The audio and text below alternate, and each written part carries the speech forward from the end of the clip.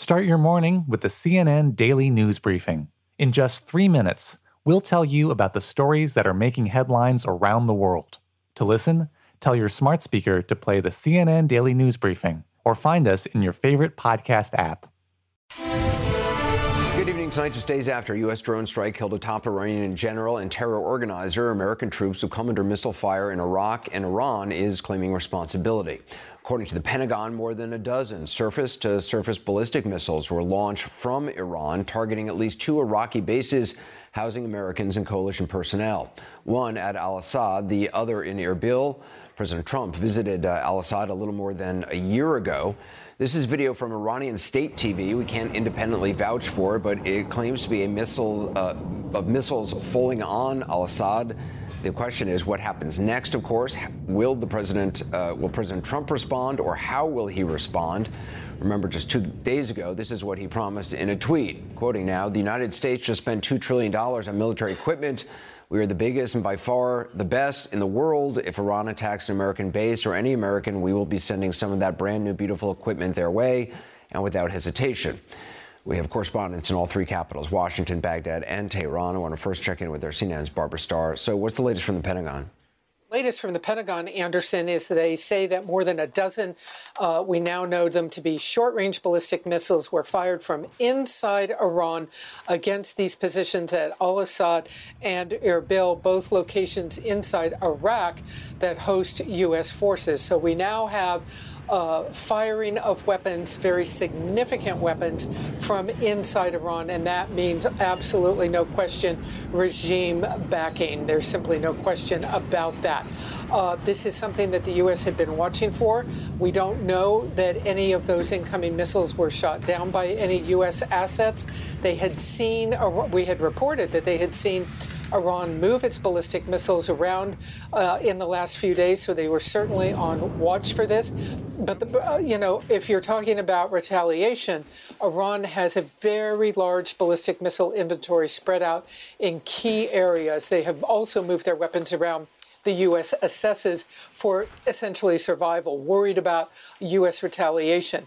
If the U.S. wants to move into Iranian airspace and launch strikes against missile sites or other targets inside Iran, it can be done, but it is a very dangerous business. Iran has significant air defenses.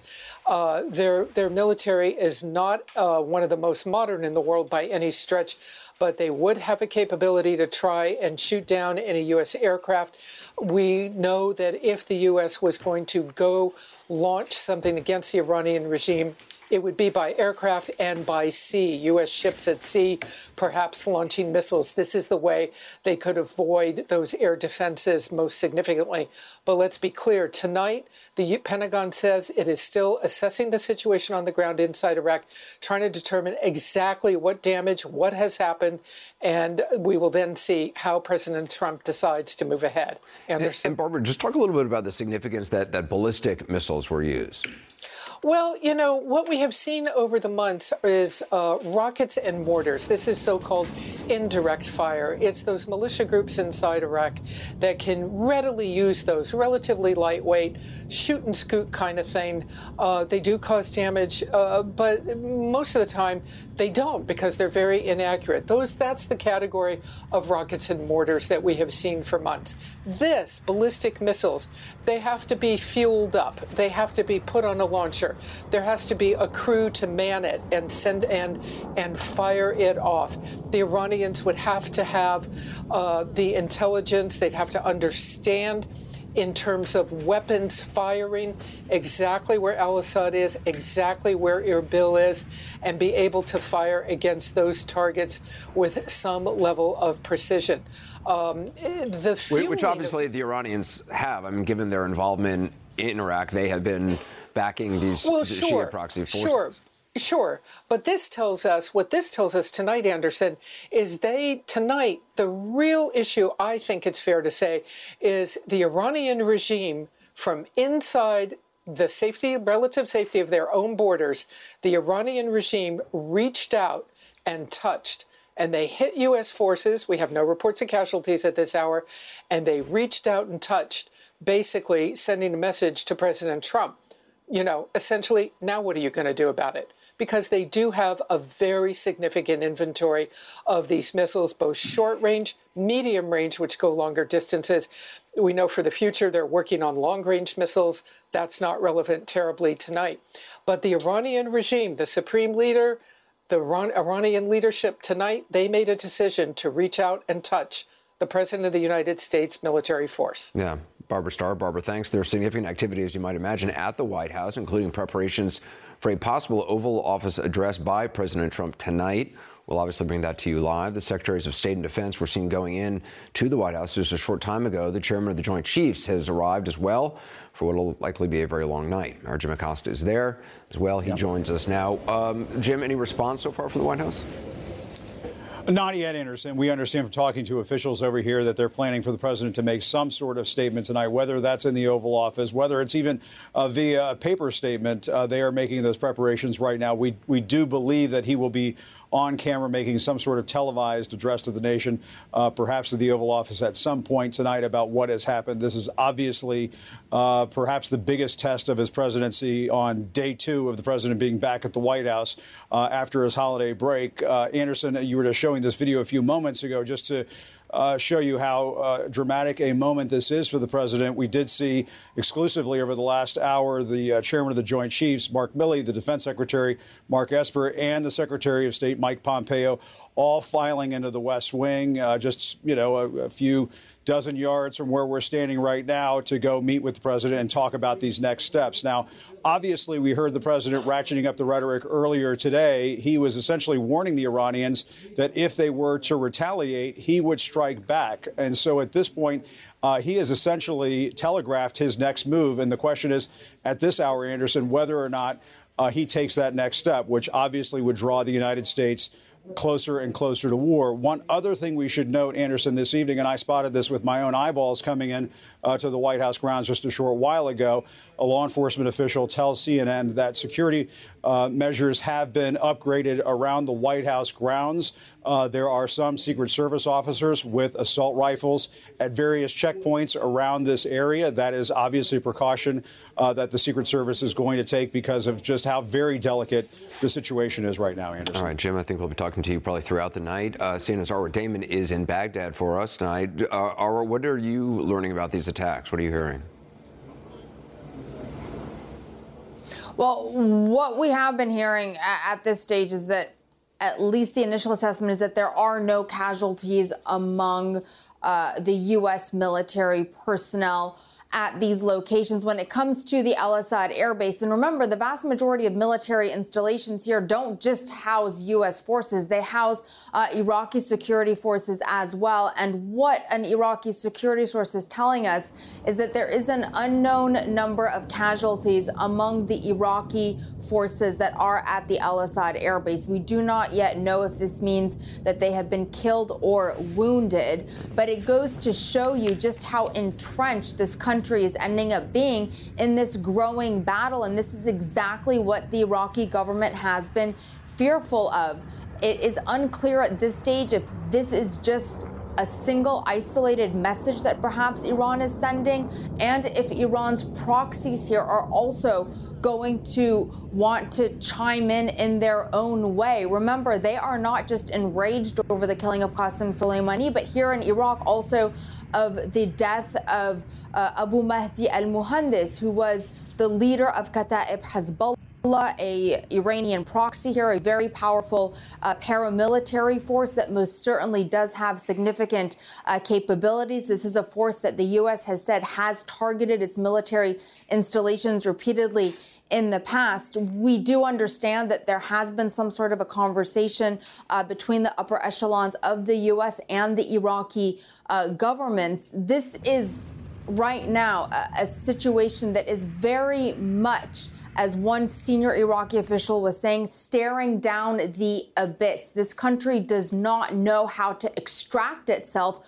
from this proxy battlefield, nor at this stage how to prevent itself from becoming an even bigger one. Remember, there is this huge push by the Iraqi government, by Shia parliamentarians, by these Shia paramilitary forces here to drive U.S. troops out of Iraq. That is Iran's main goal as well, and it is the goal of its proxies in this country, despite the fact that there is concern among some members of the Iraqi government as to what that would look like moving forward. But this most certainly, at this stage, Anderson, is going to cause a lot of fear here, not just for the potential security of U.S. military personnel, but also for the Iraqis who are alongside them at all of these bases and for the Iraqi population. What is this going to mean for them moving forward if America and Iran continue playing out their war games in this country? Yeah, are we just, for folks who haven't spent time in Iraq, if you could just talk a little bit and briefly about the Shia paramilitary forces, about the Iranian proxies, just explain how that works, because it's sort of confusing for people who haven't been there. You have the Iraqi government, you have Iraqi military forces, Iraqi police personnel, and yet you have these paramilitary forces who have power, who have weapons, who have freedom of movement.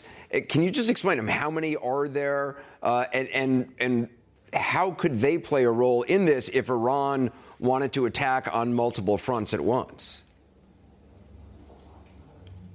Well, look, the exact number at this stage is unknown, but easily thousands, if not tens of thousands at this stage, potential fighters that these forces could quite possibly call upon. Look, Anderson, we have to go back to the years of America's occupation in Iraq, when out of the many different militant groups that the U.S. was fighting, also included Shia militias, very powerful, mostly backed by Iran. They were the ones who were developing the EFPs, those roadside bombs that were able to penetrate through U.S. armor. Many of these forces, these militias, ended up also, as Iraq moved forward throughout the years, creating political representation. Their political branches are in the Iraqi government.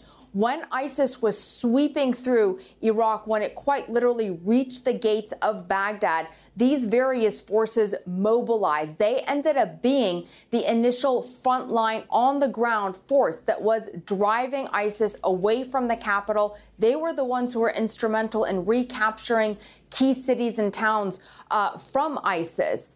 Then the Iraqi government, to try to gain a certain measure of control over them, absorbed them into the Iraqi security forces. But they're only ostensibly actually under the control of Baghdad, hence the situation you have right now, this very powerful paramilitary force that has very close ties to Iran, that has this history in Iraq, not just of targeting U.S. troops, but also being heavily involved in the sectarian warfare that broke out in this country, that in the post-ISIS phase, Anderson, has become extremely powerful, both militarily and politically. And that dynamic really is at the very core of what is unfolding here. Yeah, Arwa Damon, appreciate it.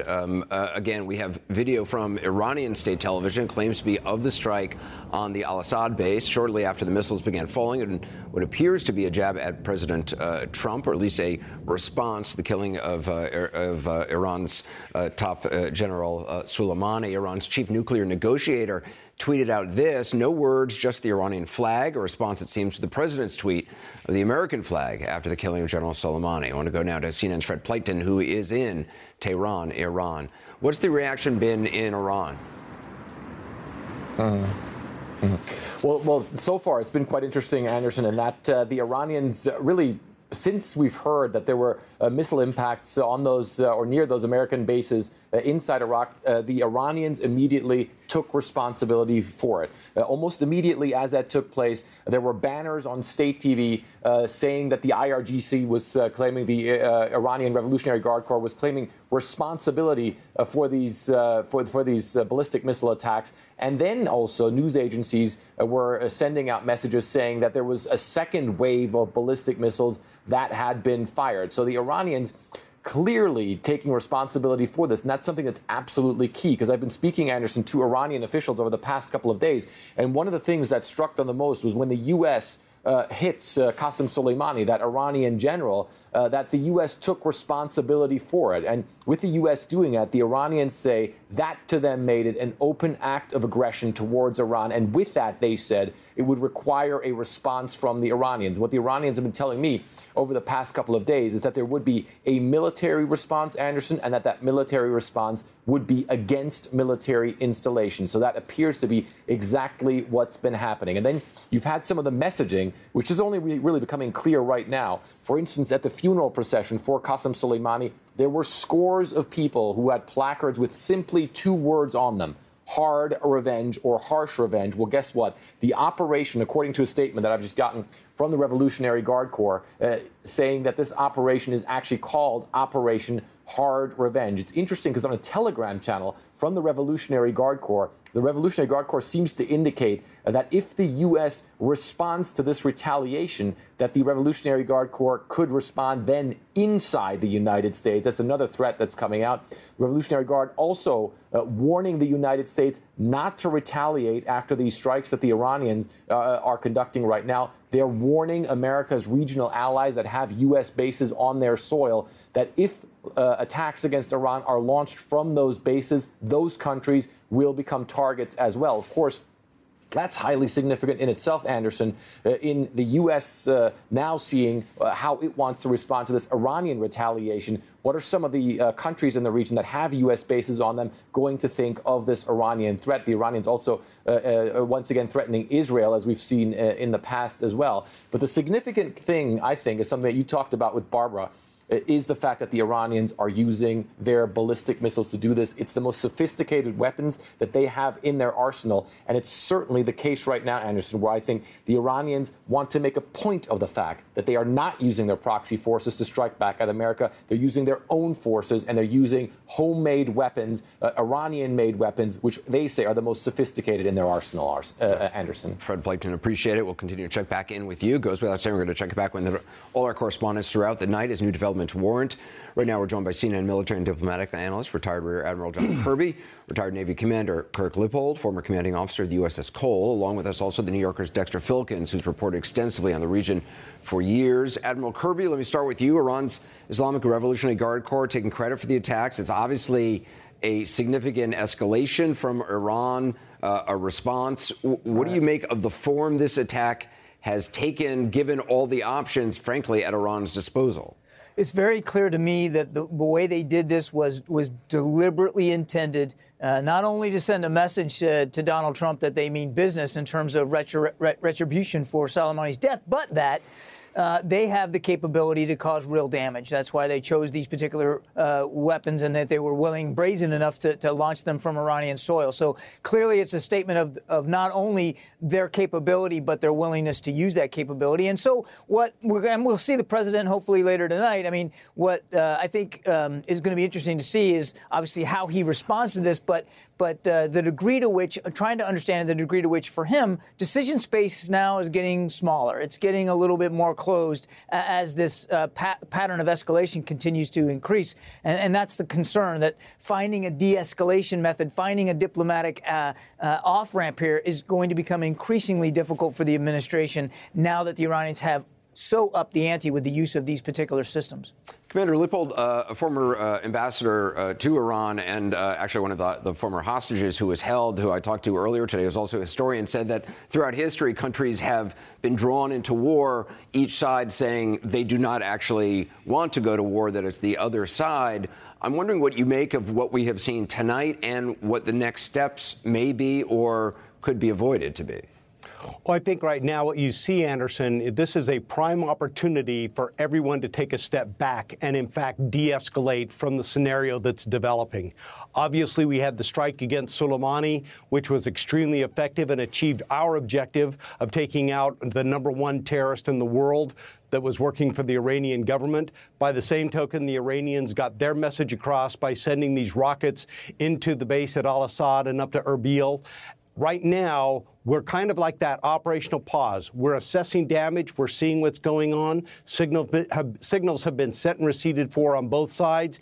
This is actually the perfect opportunity to take that measured step back and determine, okay, do we need to continue an escalatory process, or is this in fact the opportunity to allow diplomacy to step in, allow both sides to disengage, go to their neutral corners, figure out what we can do? And in fact, I see a greater opportunity to now come to the negotiating table than I think we've had previously. Dexter Filkins, I'm wondering what you make of that. The president had tweeted, which we read at the top of the broadcast just a couple days ago, if they strike an American base, we have all these, I'm paraphrasing, highly beautiful new expensive weapons that we'll send over there. Yeah. My sense of this strike that happened this evening is that everything about it suggests that it was done primarily for Iranian domestic political reasons. They are basically speaking to their constituency and their public. And they're showing that we've done something. Look, we did it. Yeah. I mean, if you start with the National Security Council meeting that the Iranians had yesterday, there was a story in the Times this morning, the New York Times, in which the Supreme Leader was quoted as demanding a proportionate response. I want us to do this, and I want us to do it, visibly and rapidly. And there were three sources for that story, and it struck me as that was an orchestrated leak. The Iranians wanted us to read that. They want their own people to see it. They're trying to satisfy their public now, which is very agitated and very angry and wants revenge. And I think this was more about them than it was about us. They didn't kill any Americans, as far as we know. Right. Yeah. And we should say, these are very early reports. Yes. We really have no idea. And as we all know, and as everybody who's watching knows, early reports in any kind of conflict, kinetic activity are often wrong or just it's just too early to tell exactly what has gone on the ground there. We're also joined by General Mark Hertling, who has spent a lot of time, obviously, serving in Iraq. General Hertling, Dexter Filkins, I don't know if you just heard what he was saying, that this seems like a very thought-out response, and perhaps in response largely to domestic pressures within Iran for some sort of response, given all the other options at the disposal of Iran. I agree completely with that, Anderson. We're talking about not only the timing of the attack, which appears to have coincided with the same time that Soleimani was attacked with the drone strike, that it's messaging toward the Iranian people, saying that we pride ourselves in countering any kind of actions by the great Satan. And then the third message, which I think is just as important, is it's done on Iraqi soil. It pulls them into this fray. Iran and Iraq have not had a history of great relationships. They've been trying to pull together a little bit more closely lately. There's been some dynamics involved in that, but to strike a U.S. base on Iraqi soil is sending not only a message to the United States, but to Iraq as well, of stay out of this proxy war, because if you're sucked into it, you're going to bear the repercussions as well. All of those are huge messaging attributes, to include the fact that they use ballistic missiles, not the kind of rockets that have been launched by Iranian proxies at U.S. bases in the past. These create some devastating effects, and the fact that there were 12 of them in the first wave to both Al-Assad and Erbil is significant, because those are two major U.S. bases right now. Admiral Kirby, the Pentagon said they're working on initial battle damage assessments. Not sure exactly how long that might take. Talk a little bit about if there are American casualties, and there are some reports based on at least one Iraqi source, Tuar Arwa-Damon, that there are some Iraqi casualties, though we don't know if that means wounded or fatalities. If there are American casualties, or if this attack has not killed anyone, hopefully, what the chances for this breathing, as Commander Lippold said, might take place, kind of some breathing room to kind of reassess and perhaps de-escalate? I definitely think that if there's casualties, particularly American casualties, that certainly closes down decision space for the president. It makes it harder for him not to respond in some way in a military fashion. Hopefully, obviously, there aren't going to be any deaths caused by this. But the fact that they conducted this strike in such a sophisticated manner from Iranian soil certainly itself is escalation enough. And I think, again, it's going to force the president to do something. And what that is, we don't know. And as for the de-escalation, I mean, I certainly agree that right now is a good time for everybody to try to find a way to get off this cycle of escalation and violence. The problem is that that's difficult to do now. This administration has basically cut off all ties and communications and diplomatic coordination with Iran when they pulled out of the Iran deal. So they've not given themselves much leeway, much leverage to have any kind of direct negotiations with Iran. I mean, it's not that it's not possible. Certainly, if things get tense enough, it could happen. It's just less likely now than it was certainly before we got into these more recent escalatory moves. Commander Lippold, I mean, how difficult is it to maintain that communication once hostilities have actually started? I mean, in the past, there have been communications, and correct me if I'm wrong, between countries, even if there are strikes happening, because you do want those channels to at least remain open to have some sort of potential for de-escalation or off-ramps. Well, I think right now, Anderson, what you'll find is there's probably more paths to communication open than before. We've never had direct communications with the Iranians. We have always done it diplomatically through the Swiss emissaries who have been willing to relay messages back and forth. But a key point going back to the strikes themselves that you have to remember is we actually have shown restraint already. Earlier today, we knew that these ballistic missile batteries were coming out of garrison. They were positioning. The transporter erector launchers were setting up. They knew that they were getting ready to fire. Every indication was there. If we wanted to stop that, we could have struck then as a preventive or preemptive measure and chose not to. Instead, we let the Iranians go ahead and fire them, which is significant. Commander Lippold, I just want to go quickly to Jim Acosta at the White House with some new information. Jim? Yeah, we're still waiting to find out exactly what the president is going to do in terms of, giving a statement to the nation. We're monitoring that. He's apparently meeting with advisors as we speak. We saw those top advisors entering the White House a few moments ago. But, Anderson, I wanted to pass along something that I picked up on from a source close to the White House who has spoken with the president in recent days. This source essentially saying that the president has no choice at this point but to retaliate against Iran based on some of the talk that this source heard down at Mar-a-Lago and some of the other things that the president has been saying in recent days. And according to this source, Trump has already set a standard that he's going to do a massive retaliation, this source said. If he fails to do that, I think he looks weak. Those are the words coming from a source close to the White House who has spoken with the president in recent days. I've spoken with other Republican officials up on Capitol Hill. And there is a concern, I will tell you, Anderson, even on the Republican side of the aisle, that this thing could get out of control. Now, obviously, we haven't heard from the president yet. We don't have a full assessment as to what damage has been done on the ground in Iraq. But this is a significant moment, obviously, for the president, and people who are close to this president seem to understand that all too well at this moment, Anderson. All right, Jim Costa, appreciate that. Joining us right now is Democratic Congresswoman and former Navy helicopter pilot Mikey Sherrill, who serves on the House Armed Services Committee. Congresswoman, as I mentioned, you're a Navy veteran. As a veteran, what is, and as a member of Congress, what's your reaction to this attack tonight by Iran? Well, as a veteran, I think my first thoughts are really for the families. A lot of us have signed up in the past to go serve our country. We know that we might put ourselves in danger, but it's the families often that are sitting home waiting for news from their loved ones. And right now, I just keep thinking of all of those families who are just waiting to hear from their service member. Are you confident that the Pentagon would have seen these attacks coming, that U.S. personnel, equipment would have been protected in case of something like this? I mean, I'm not sure what the hardened capabilities are on either of these bases. Well, we certainly were expecting an attack from Iran, and I know we were moving troops to try to protect them as best we could. And so I know we've been very thoughtful about that. I'm just hoping that we hear that there are no casualties. Certainly, right now, seeing the number of missiles being shot at the bases there, I have a great deal of concern, but I'm still very hopeful.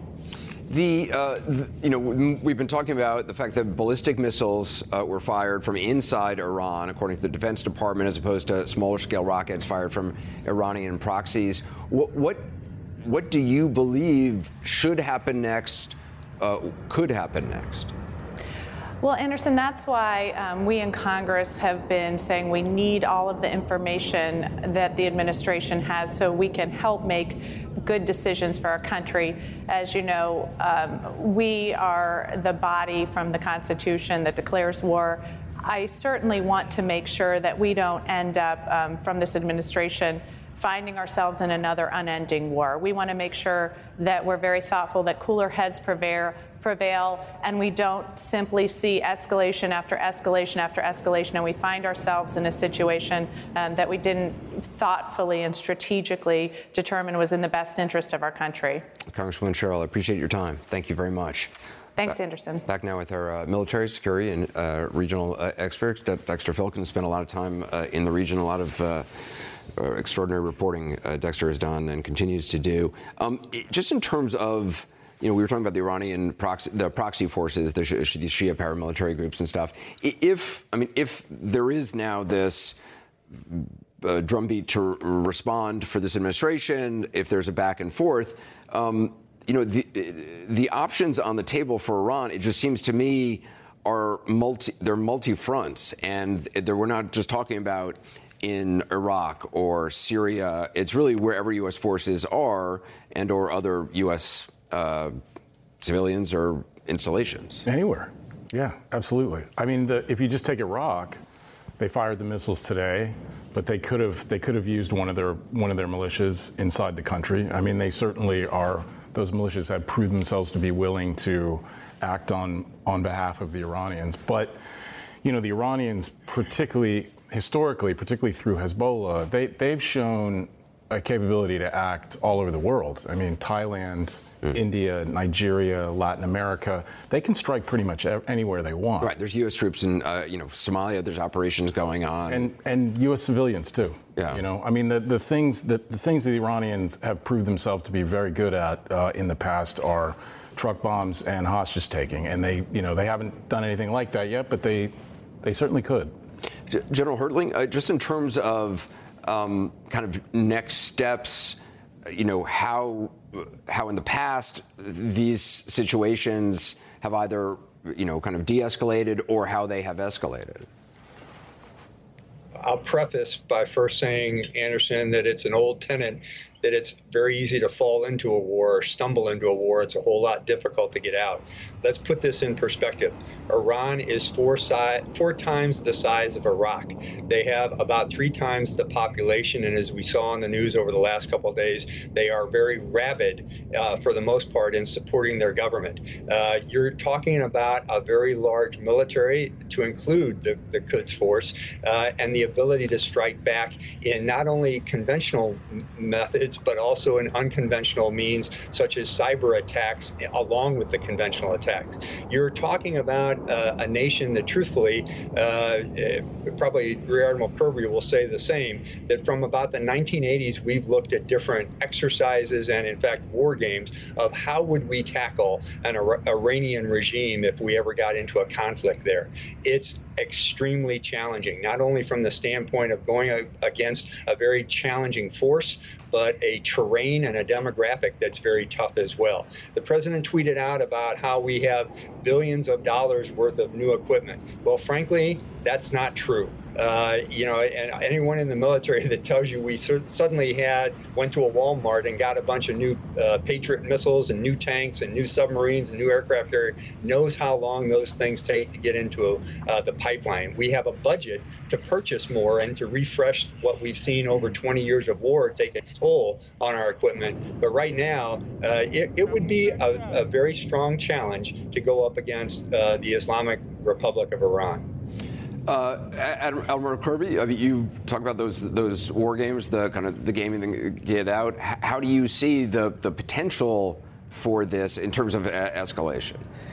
Well, I mean, obviously that depends on what decisions the president makes. I'm sure that they're teeing up some options for him, probably from low to high in terms of intensity and the level of violence. I think my supposition is that if they're looking at military targets right now, they're probably looking at command and control facilities or launch areas, or trying to get at the source of these attacks rather than prepping for an all-out conventional conflict with Iran, which, as General Hertling rightly points out, would be extraordinarily difficult and very bloody. I mean, it's one of the top 10 armies in the world just in terms of size, and Iran's a much bigger country than Iraq. So, I mean, I don't think, and I'd be surprised if that's really where this is going. But I think in terms of kinetics right now, they're probably teeing up options that make sense to address the specific origin or capabilities that were put in place tonight against al-Assad. Commander Lippold, you talked about, the possibility of de-escalation and kind of taking a breath, taking a pause, seeing, what the casualties are, what the situation is, and what the potential for de-escalation is. How does that work when there isn't, or it doesn't seem as if there's diplomatic channels that are at least open or, vibrant at this point? Well, I think, Anderson, we take advantage of the channels we know are there. As I mentioned before, you've got the Swiss that we've always been open and be able to talk to the Iranians. Right. The Swiss represent U.S. interests in Iran. For those who don't know, there's not obviously an American embassy anymore in Iran. Yes, the other ones might be actually the European powers. Obviously, they were very connected with the JCPOA, or the Iran nuclear agreement. Germany, France, both of them obviously are going to have connections within the Iranian government that we could work through and use them as pathways for communication. So I think there's a variety of ways to do it. It's whether we actually choose to do that, and we may do that in concert with or parallel with preparing for more kinetic options if the Iranians want to continue this fight. Dexter, one of the things when I'm just listening to Commander Lippold, who's ostensibly talking about the possibility of using Switzerland or European allies, obviously our relationships with a lot of European allies is not what it was before, and it doesn't seem like they were necessarily informed about the attack on Soleimani, and I don't know where they would be in terms of willingness to be involved.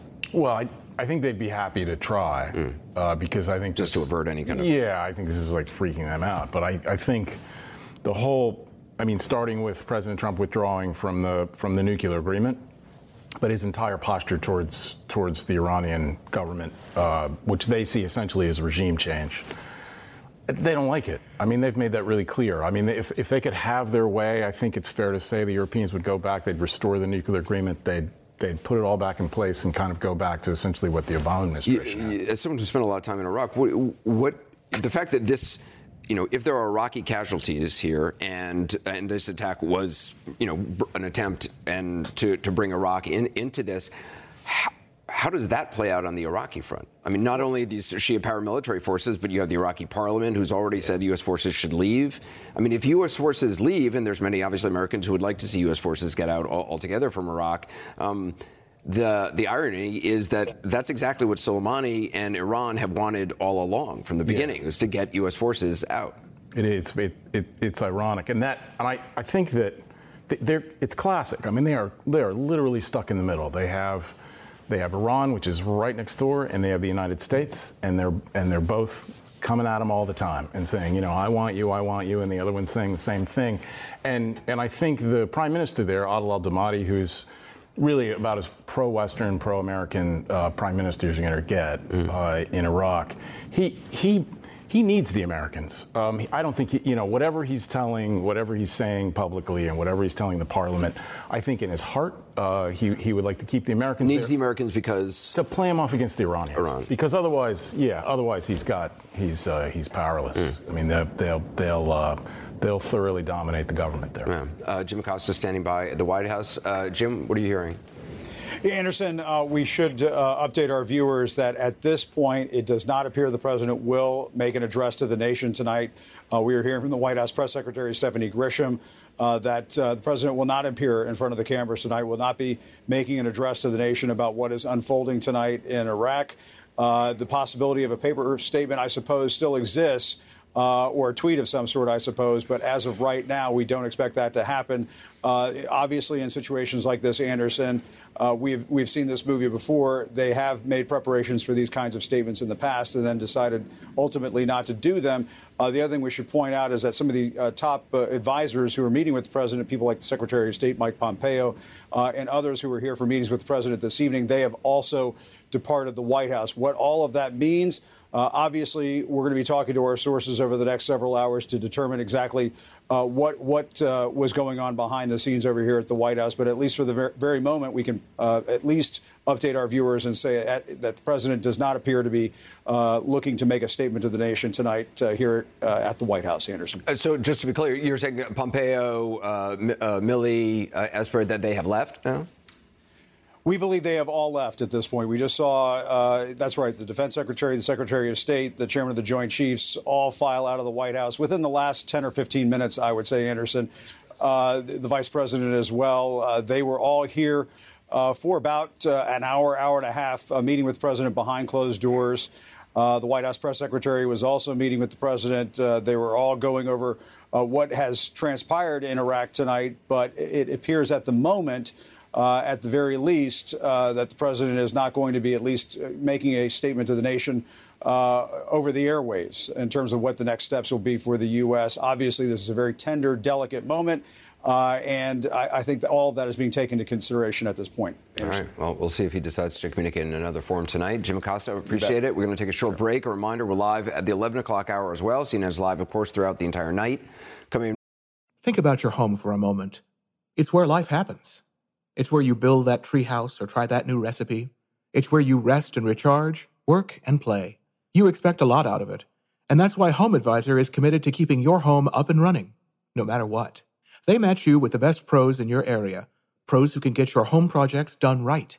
From unexpected jobs like appliance repairs, clogged gutters, and leaky faucets, to projects you actually look forward to, like creating your very own backyard summer retreat or getting that new pool installed. Whatever it is, they're here to help. And the Home Advisor app makes it easy. Use it to book and pay for more than 100 projects with just a few taps. Plus, if you're looking for some local inspiration, you can see trending tasks in your neighborhood. So whether you need a last-minute fix, routine home maintenance, or an exciting new upgrade, Home Advisor is here, ready to do everything to fix your everything. Download the Home Advisor app and get started today. Next, how this crisis could open the door to the return of forces such as ISIS. We'll hear from someone who wrote the book on it as our live coverage continues.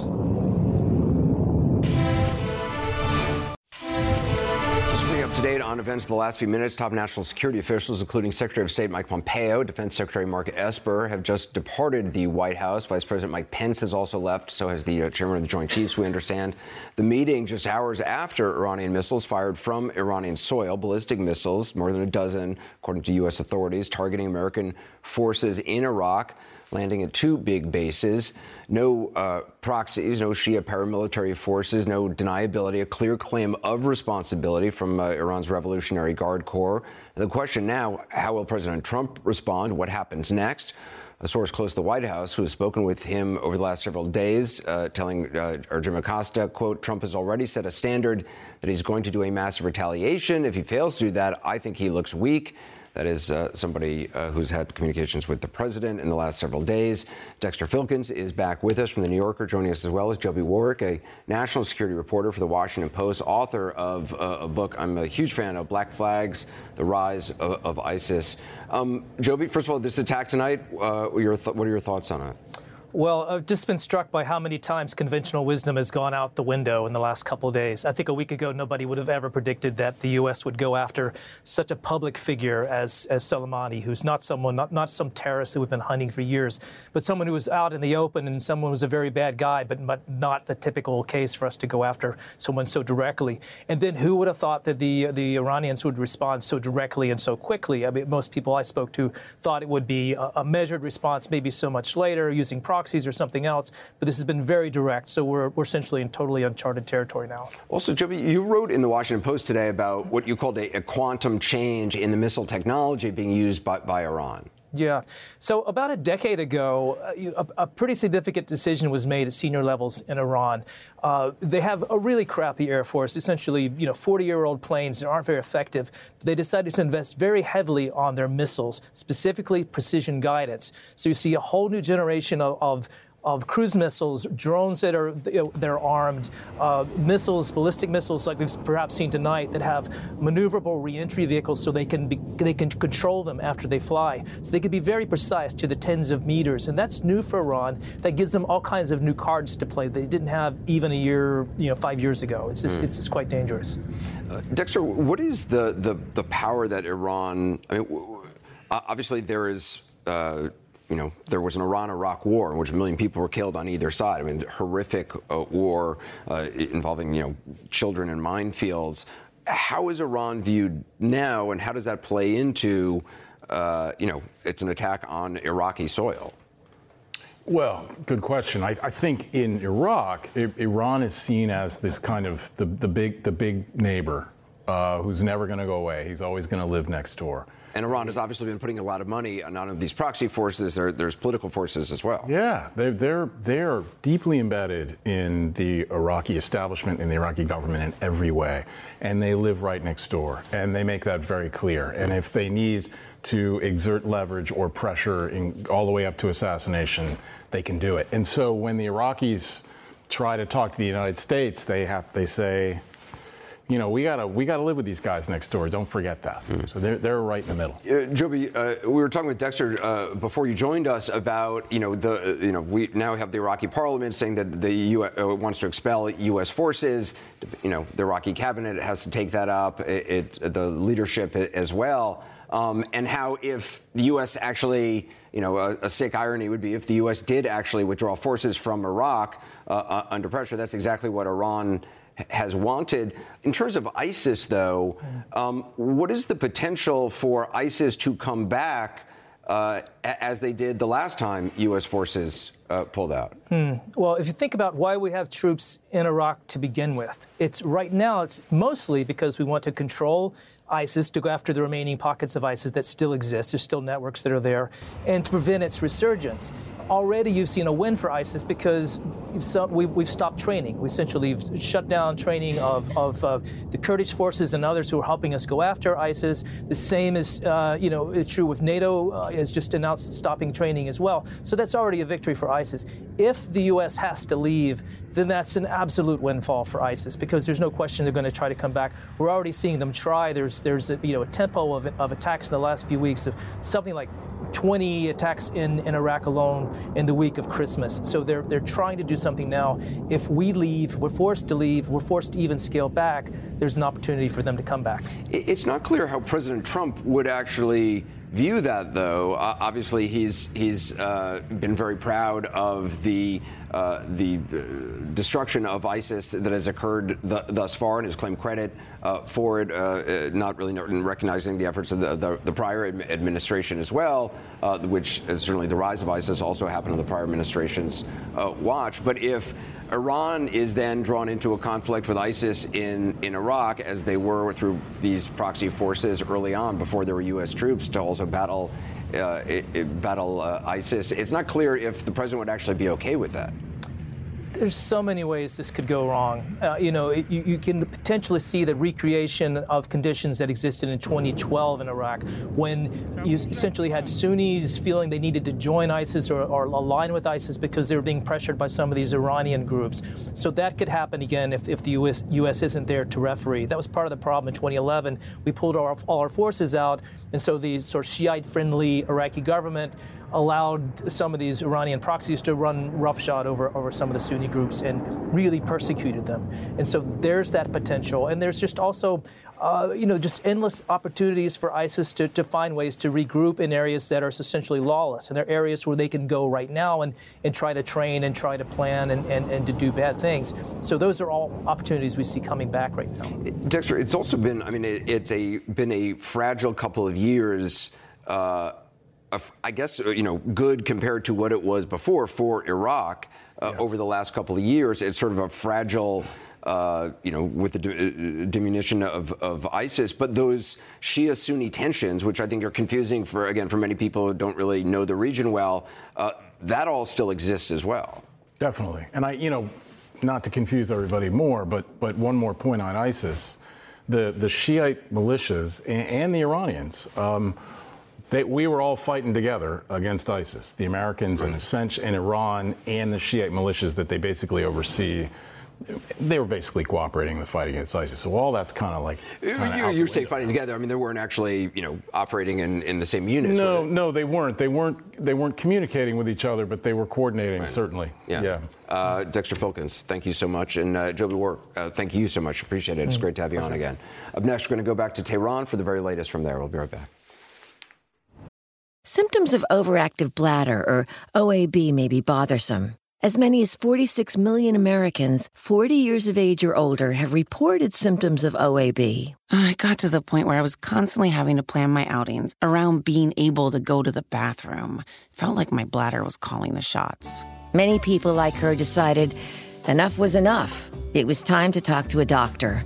We spoke to a few of them to hear their stories in their own words. Listen in at oabmed.com and hear how they discovered Myrbetriq mirabegron. Myrbetriq is a prescription medicine for adults used to treat OAB symptoms of urgency, frequency, and leakage. Do not take if you have a known allergic reaction to Myrbetriq or its ingredients. Myrbetriq may increase blood pressure. Tell your doctor right away if you have trouble emptying your bladder or have a weak urine stream. Myrbetriq may cause serious allergic reactions like swelling of the face, lips, throat, or tongue, or trouble breathing. If experienced, stop taking and tell your doctor right away. Myrbetriq may interact with other medicines. Tell your doctor if you are taking thioridazine, Mellaril and Mellaril-S, flecainide, Tambicor, propafenone, Rithmol, digoxin, Lenoxin, or solifenacin, succinate, Vesicare. Tell your doctor if you have liver or kidney problems. Common side effects include increased blood pressure, common cold or flu symptoms, sinus irritation, dry mouth, urinary tract infection, bladder inflammation, back or joint pain, constipation, dizziness, and headache. See our ad in Reader's Digest magazine or call 1-855-697-2387. Hear real stories about how Myrbetriq can help OAB symptoms at oabmed.com and ask your doctor if it could help you. That's oabmed.com.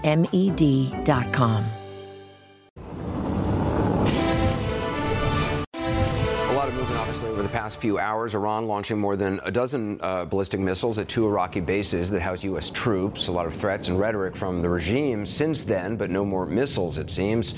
Fred Pleitgen joins us now from Iran's capital, Tehran.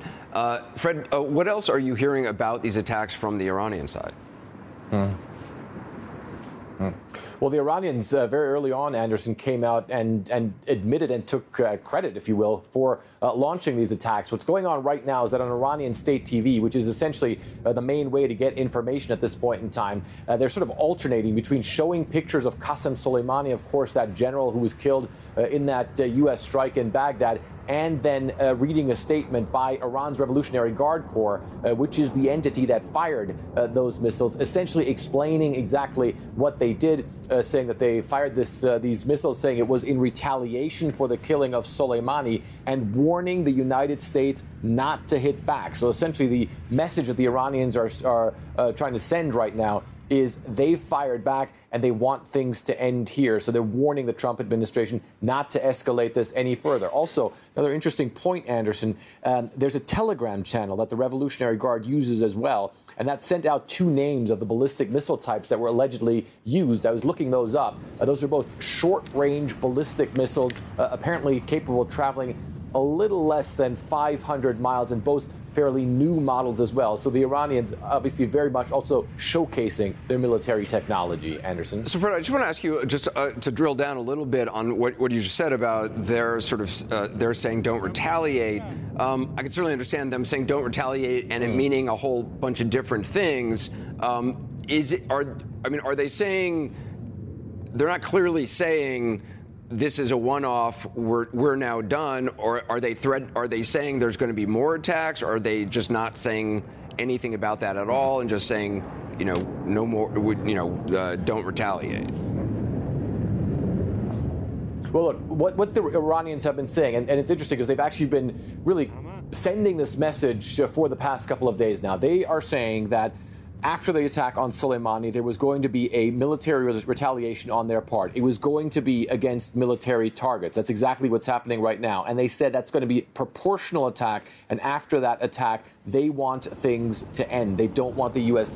to go any further. Whether or not these missile strikes that we're seeing right now are the end of it is very hard to tell. But certainly, judging from the statement that we're seeing from the Revolutionary Guard Corps, it could very well be the case that the Iranians are saying, look, you hit our top general. We've just hit you back. We've shown that we have the technology to do so, to also wage open warfare. We can leave it at that, or you can try to escalate even further. That's what the Iranians are warning against, Anderson.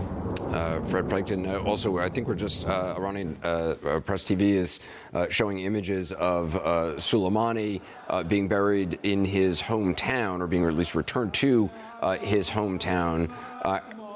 Our breaking news coverage continues right now. I want to hand things over to Chris Cuomo for Cuomo Prime Time. Chris?